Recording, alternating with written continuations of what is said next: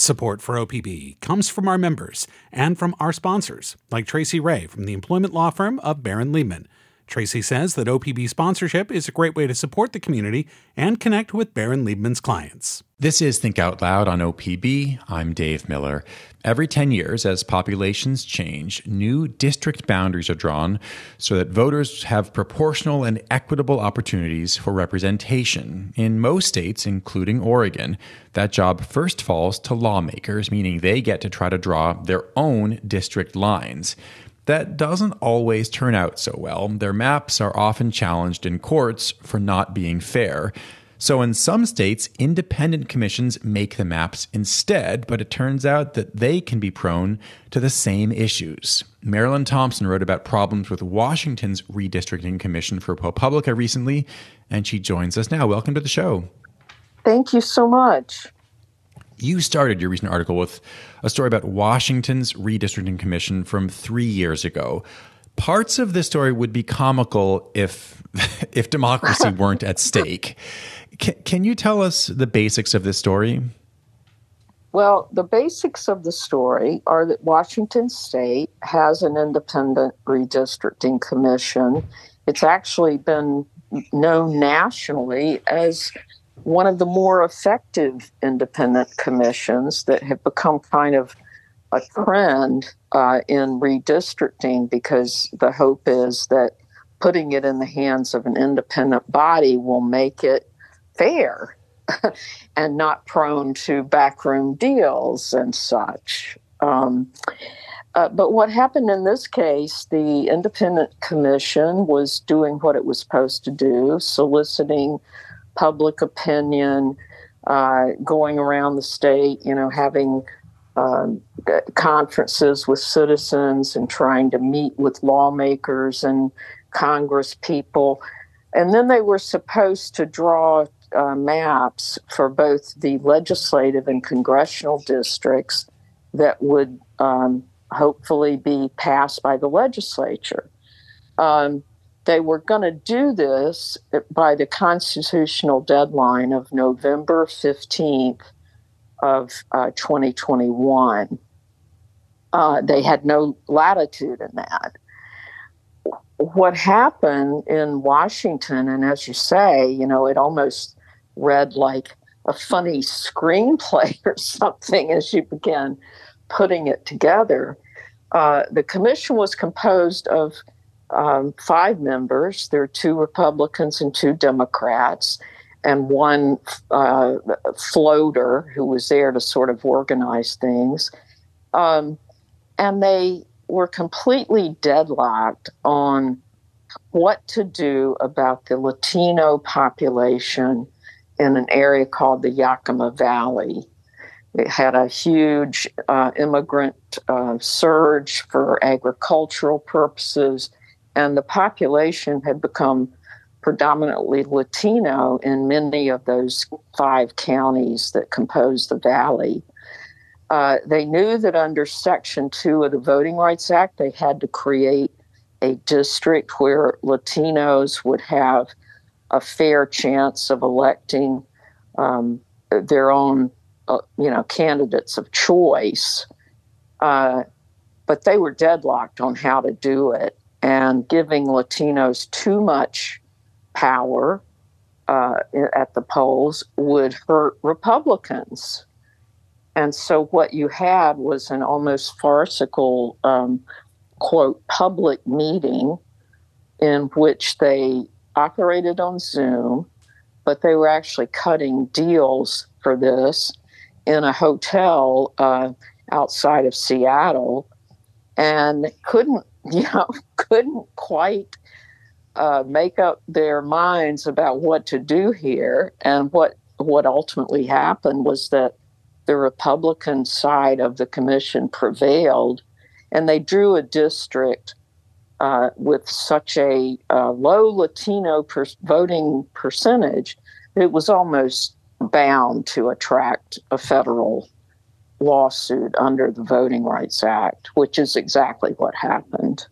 So can you give us a sense, and then because of this lawsuit, we now have access to a lot of text messages between members of this commission and other folks, party officials, lawmakers, other people. Can you give us a sense for the explicitly partisan horse trading that went on? Yeah, it was actually pretty shocking for me because, as you say, it's supposed to be working independently, coming to independent decisions. But right up until the very last moments, the members of the commission were in touch and trading text messages with people in the legislature who would be directly impacted by the plan. And this went on at great length until, midnight when they were supposed to take a vote on the maps.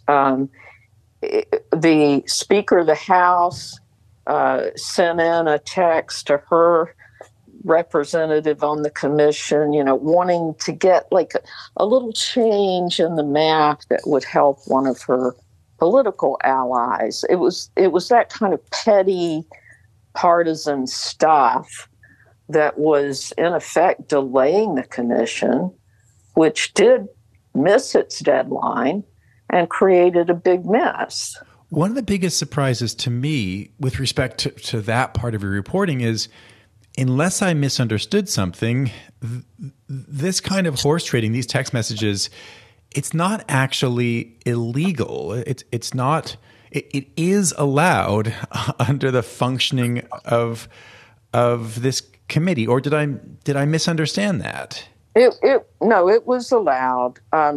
What was supposed to happen, the commission had set up procedures, and there were kind of, explicit instructions to staff that they were not supposed to be taking special requests from lawmakers.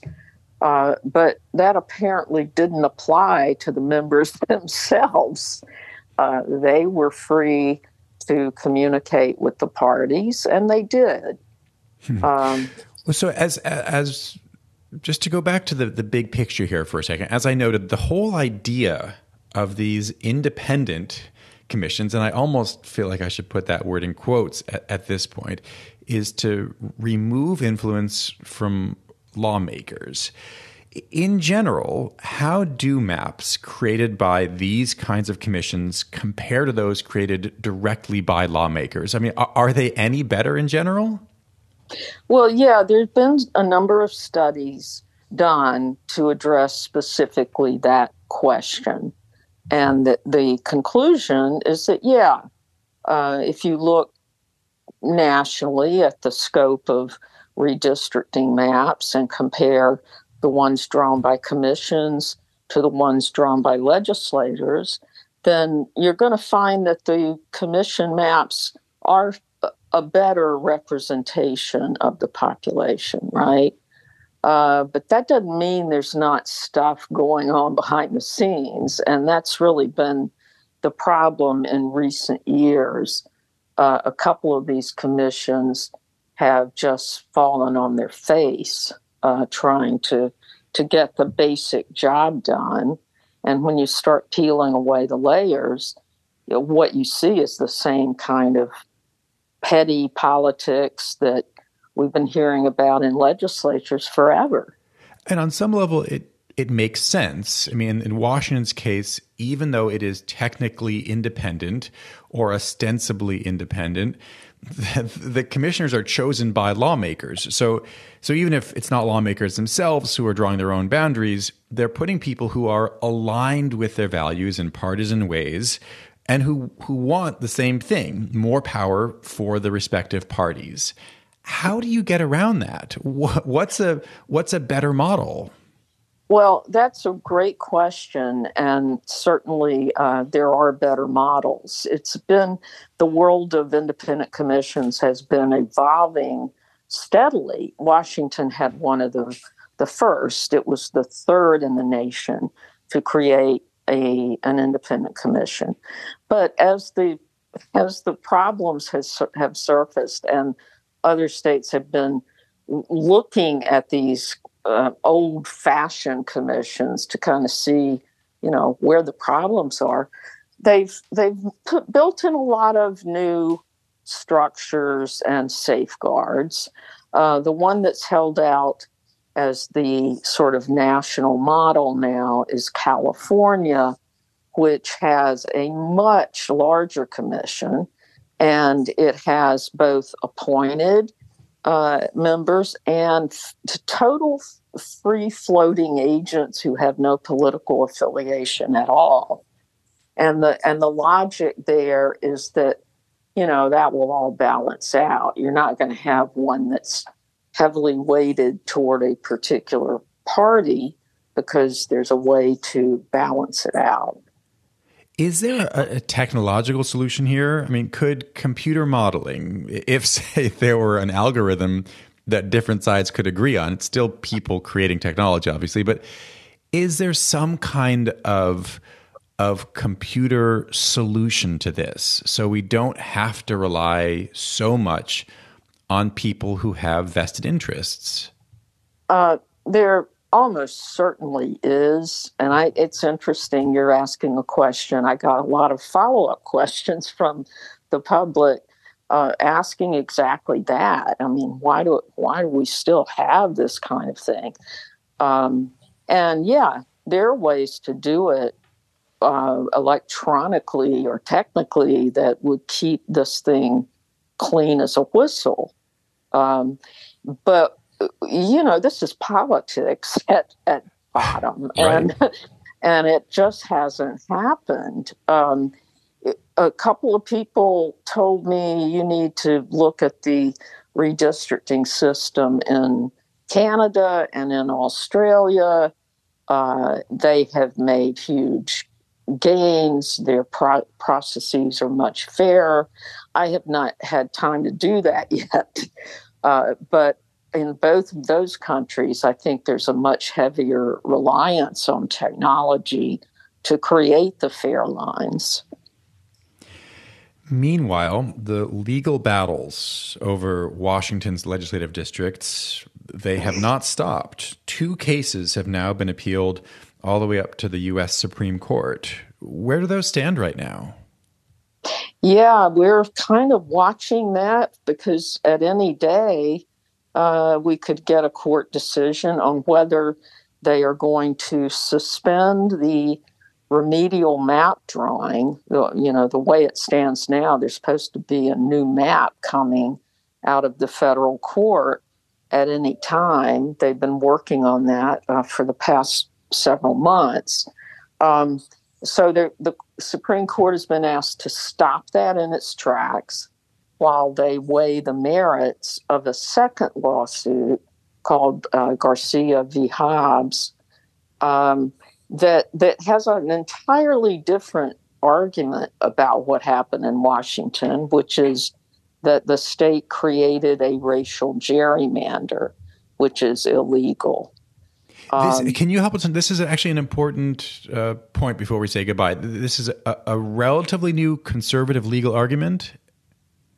Yes, this is an attack on Section 2, a very complicated part of the Voting Rights Act that basically, uses population numbers to decide who gets what in the representation.